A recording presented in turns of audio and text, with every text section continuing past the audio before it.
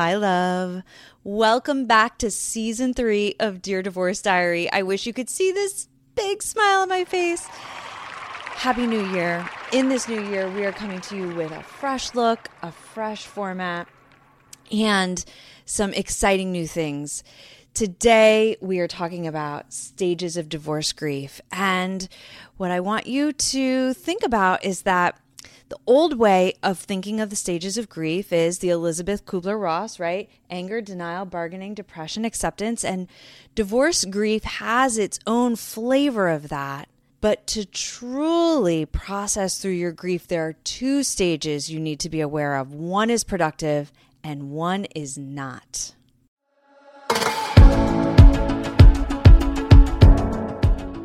Hi, love. Welcome to Dear Divorce Diary, the podcast helping divorcees go beyond talk therapy to process your grief, find the healing you crave, and build back your confidence. I'm your host, Dawn Wiggins, a therapist, coach, integrative healer, and divorcee. Join me for a fresh approach to healing grief and building your confidence after divorce.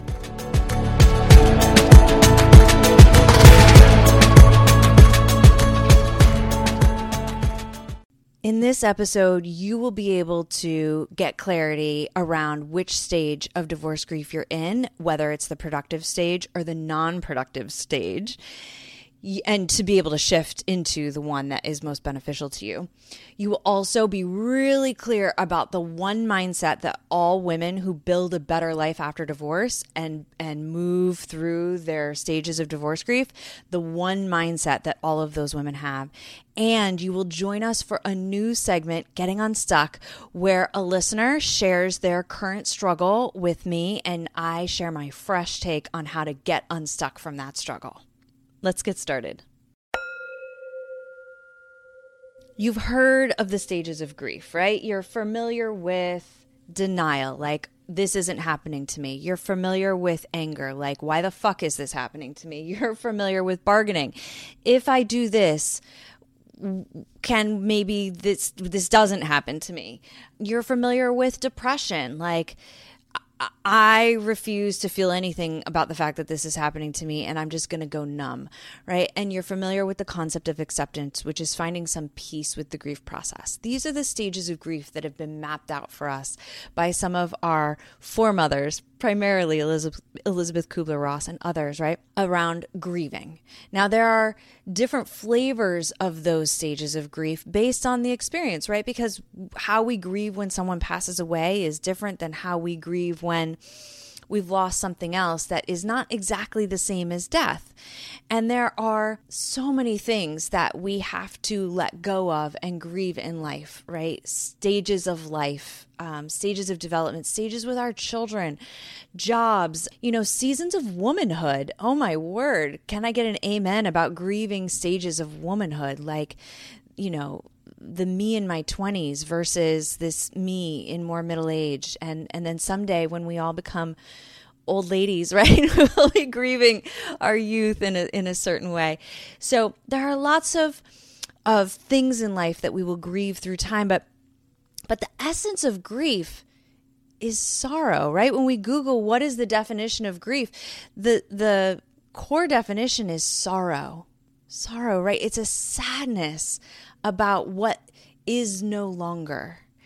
And when we think about that in the context of divorce, that takes on its own certain spiciness, right? Because our sorrow is often about the man we knew he could be, what we saw in him that never came to pass, or a family life that we envisioned that was just so epic, right? It qualified for any romantic comedy out there. It rivaled any romantic comedy concept, right? You had a vision, love, for a life with this man that was so beautiful.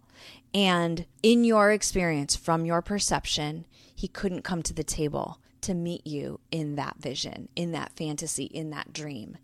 And that is so often, not always, but so often where the sorrow is, that is what is lost. Because I find, session after session with client after client, that so often the marriage that they had and the partner that they had was not the same as their vision.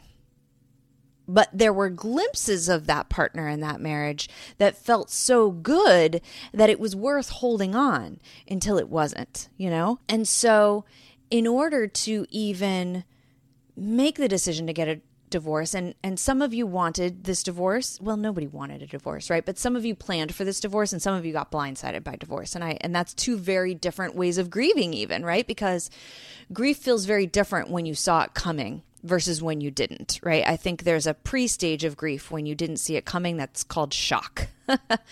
It's just like pure shock where nothing kind of even registers. It's like even before denial. It's just like WTF.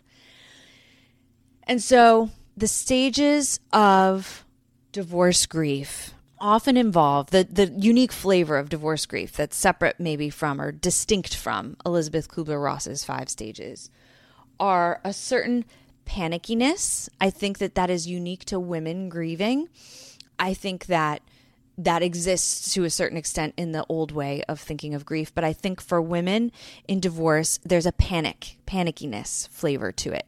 That's like, I want to believe that I can do this without a partner, but I get a little panicky and get afraid that I can't fully trust my capacity, that I can't fully trust God's got me. I can't fully trust my support system.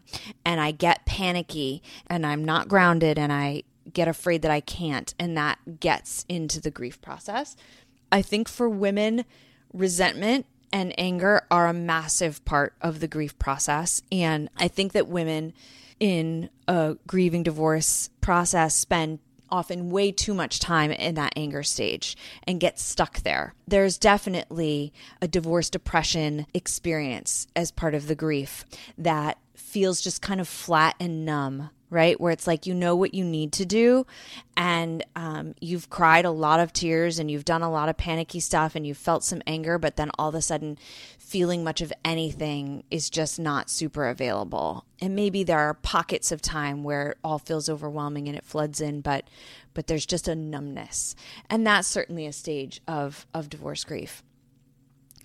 And so I want to speak these words to you to normalize what you're experiencing, because very often when we walk through an experience that is unfamiliar, that we've never done before, there's a need to say, like, is what I'm feeling, is what I'm thinking, is what I'm experiencing normal? Is it okay? Or am I like off the rails? And so I want to speak some of these things to you to validate that, yeah, what you're experiencing is common. It happens. And for me to reassure you that you're not crazy and you're not lost and all is well. You're in a process, right? And it sucks. But when you want something better than what you had, you have to be willing to do something different than you've ever done. And so I think when you're trying to get a feel for the stages of divorce grief and whether or not you're processing it normally, we also need to take a deeper look at beyond just kind of in a passive sense. Like, am I progressing normally through the stages of divorce grief?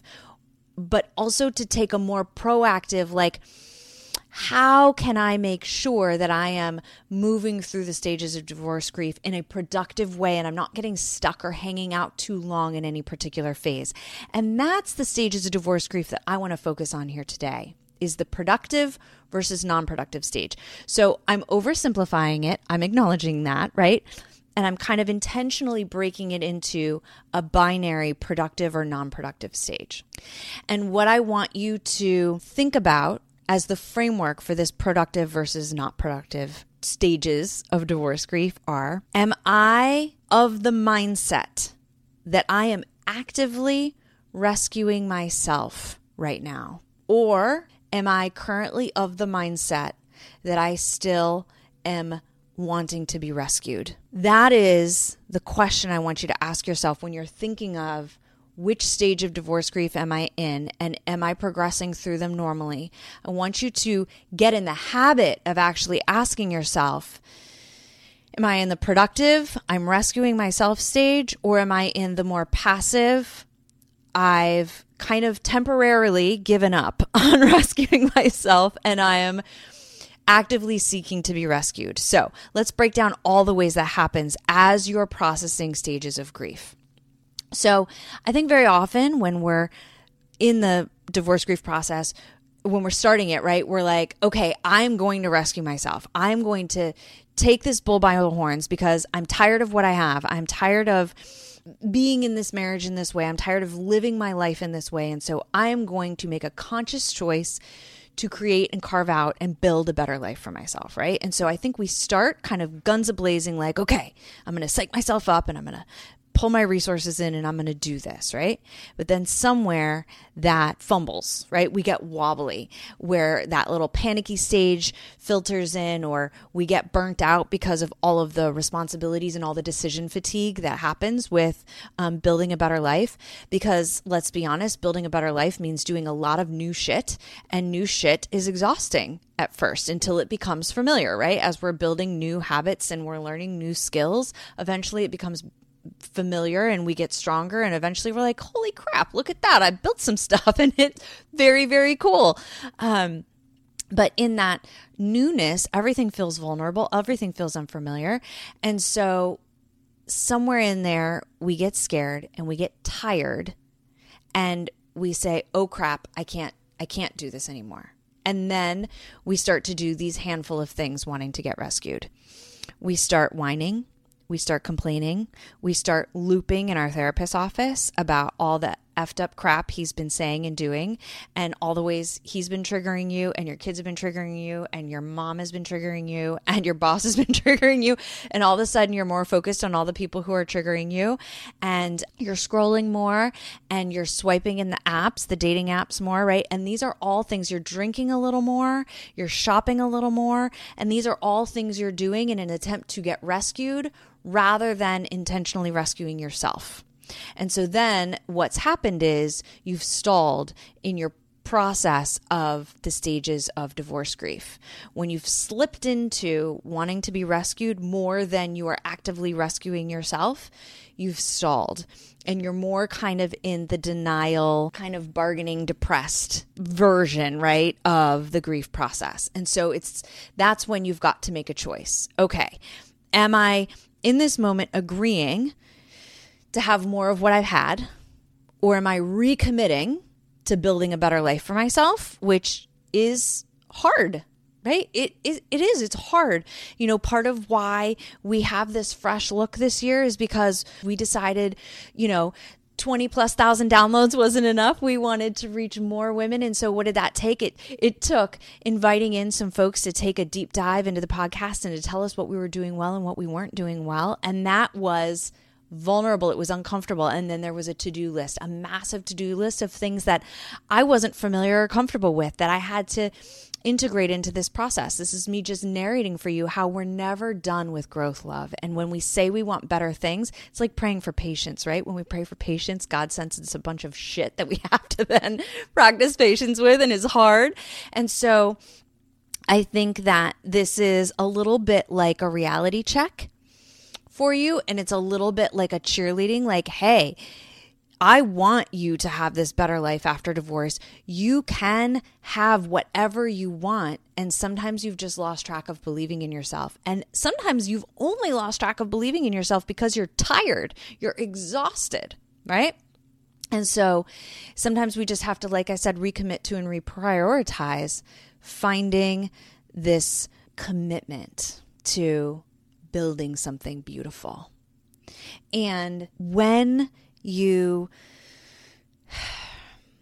get a little stuck in the grief process, when you're in those moments of feeling deep sorrow, I want to invite you to look at ways that you can get unleashed in your process. So often when we're building something better, right? We take a cerebral approach. Even when I'm advocating for you to journal or to go to therapy, right? We're thinking and we're strategizing and we're processing, maybe with a pen and paper, or we're moving through something in a to-do list with check boxes, right? And it's all very structural and strategic. But love, in this process of building a better life, sometimes the element that's missing is visceral. It's primal. It's women who run with wolves shit. Because in building a better life, in creating something magical, in a growth phase, there's something very courageous and very embodied that has to happen, right? So when producer Joy and I were preparing for this episode and we were kind of comparing notes of in our lowest of low moments of grieving, what did we do and how did we get unstuck, right? Producer Joy was in the woods screaming at the top of her lungs, literally, right? Went for a hike and unleashed in the woods. That takes courage, right? It takes so much courage to get out of the box and go do something so embodied, so visceral. My version of that was in a hot yoga class where I would literally be in 90-minute heated yoga in the body, right? In the breath, in the myofascial tissue until I was collapsed, until I had nothing left in the body.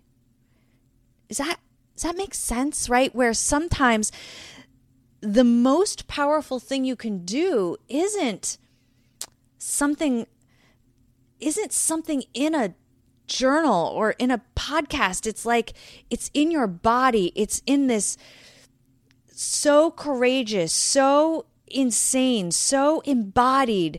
It's stomping your feet. It's banging your chest. It's unleashed. And so I want you to, as you're thinking about how you're feeling about rescuing yourself versus wanting to be rescued, if you've been leaning towards the scrolling too much, shopping too much, drinking too much spot, how unleashed have you gotten lately? And I'm not talking about going to the dance club, hooking up unleashed kind of thing necessarily, right? It's more like you with you.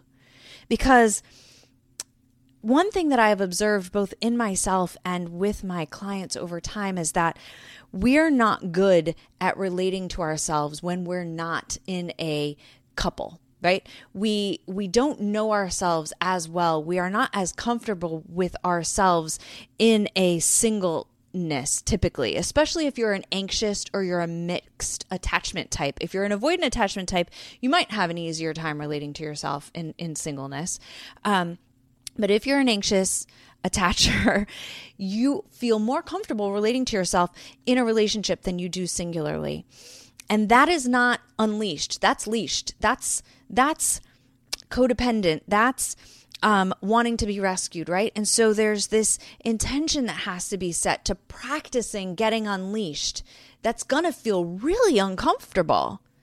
But boy, it's going to help shift you very quickly into a different state, into a different feeling state, into a different way of experiencing yourself.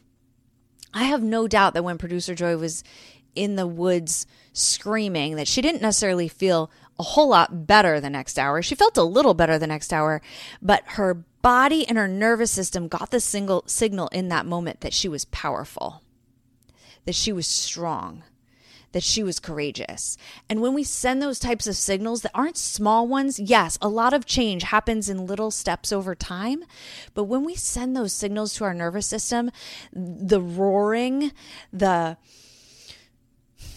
powerful signals, when we've talked about lifting weights as being an unconventional way to moving through divorce recovery, it's because it's got a strength to it. It's got an embodiment to it that sends such a strong message to the mind, body, and the spirit that that all of a sudden in the process of sorrow, there's a strength to it that you couldn't feel before. So this is your call to action to check out. Are you in the I can, I am, I will rescue myself stage of divorce grief? Or are you in the I can't, I'm not sure, I don't know how, more panicky, I want to be rescued scrolling stage of divorce grief?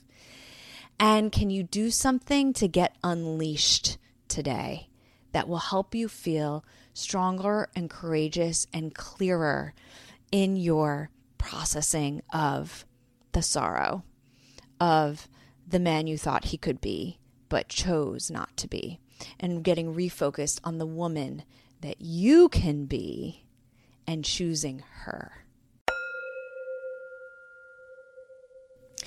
Getting Unstuck is a segment of the podcast that emphasizes the community aspect of healing. None of us ever got better in a vacuum, right? We tend to unlock little pieces inside of us when we hear someone put words to something that we've been trying to express, but couldn't quite get there. And so Getting Unstuck is where a listener gets to write into me. You can either send me an email or you can DM me on Instagram, and you can tell me a little bit about where you're stuck, and I will share completely anonymously on the podcast your words. I'll give you a fake name and I will give you my fresh approach to that moment that you're experiencing.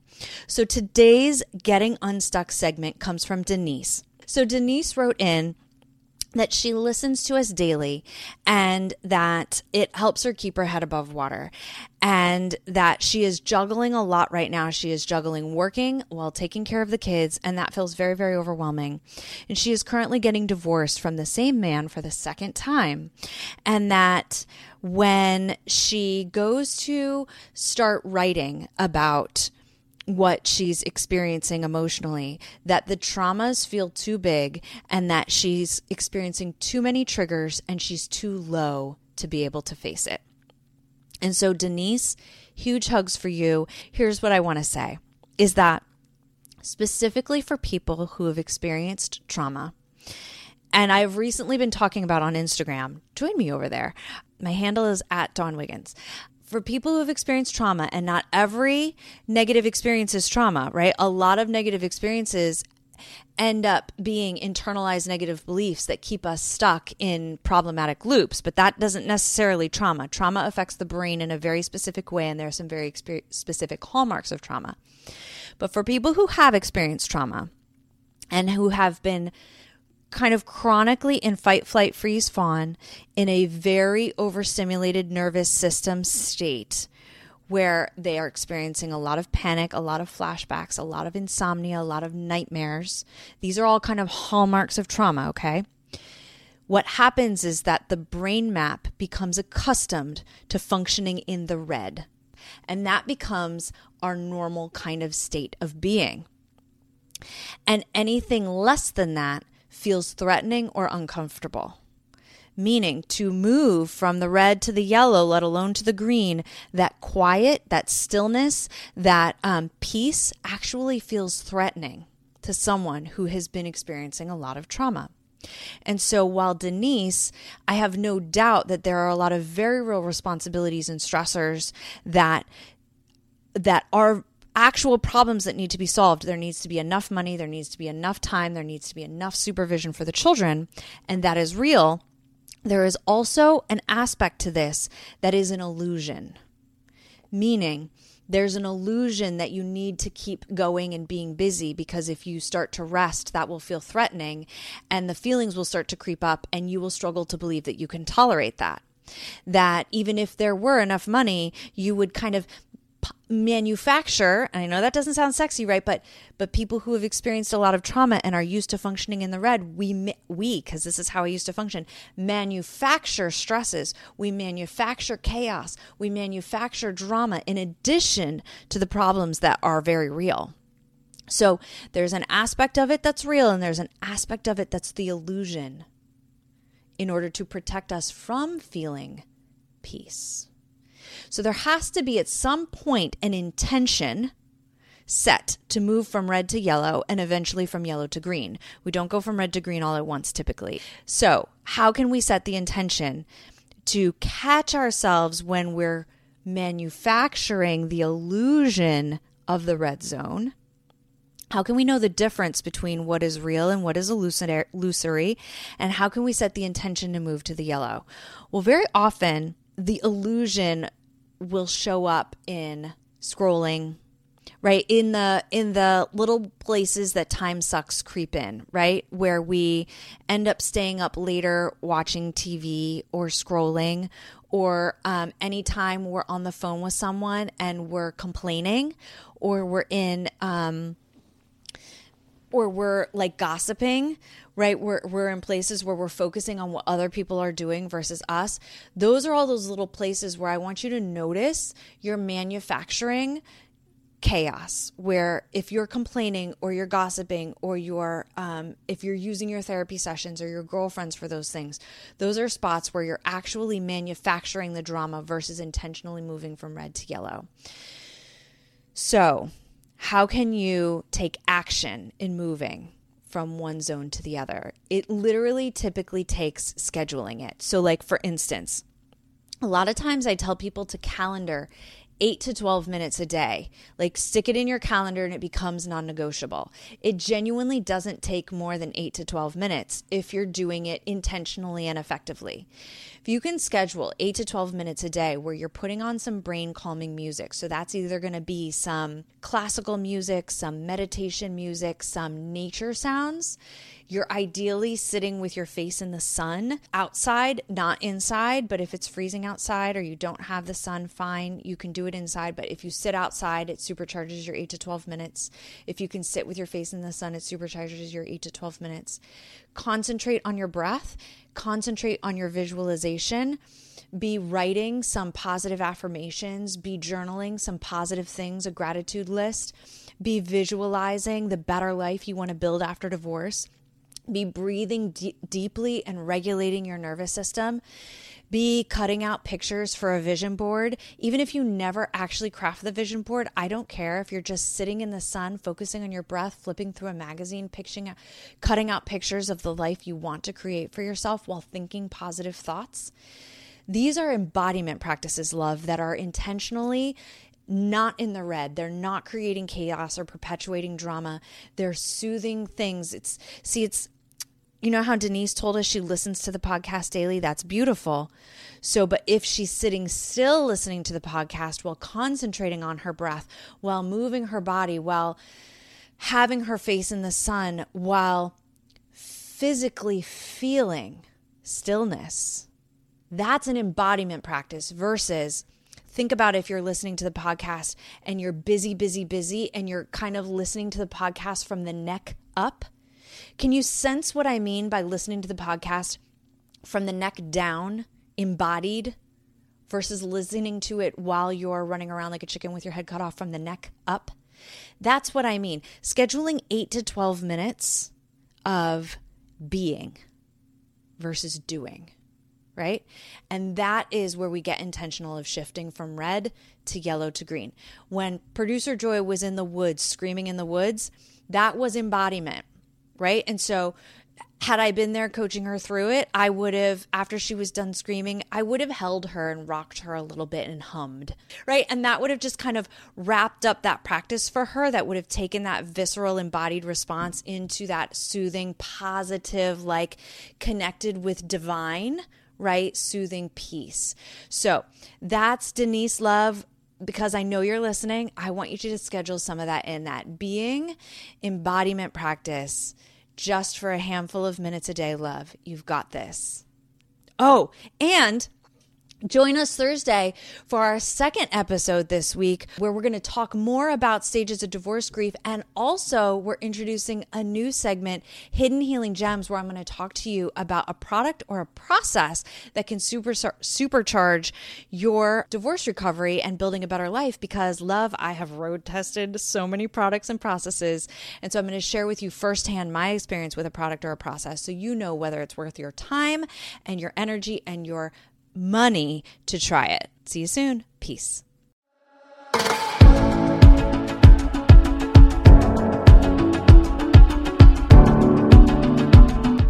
Dear Divorce Diary is a podcast by My Coach Dawn. You can find more at mycoachdawn.com.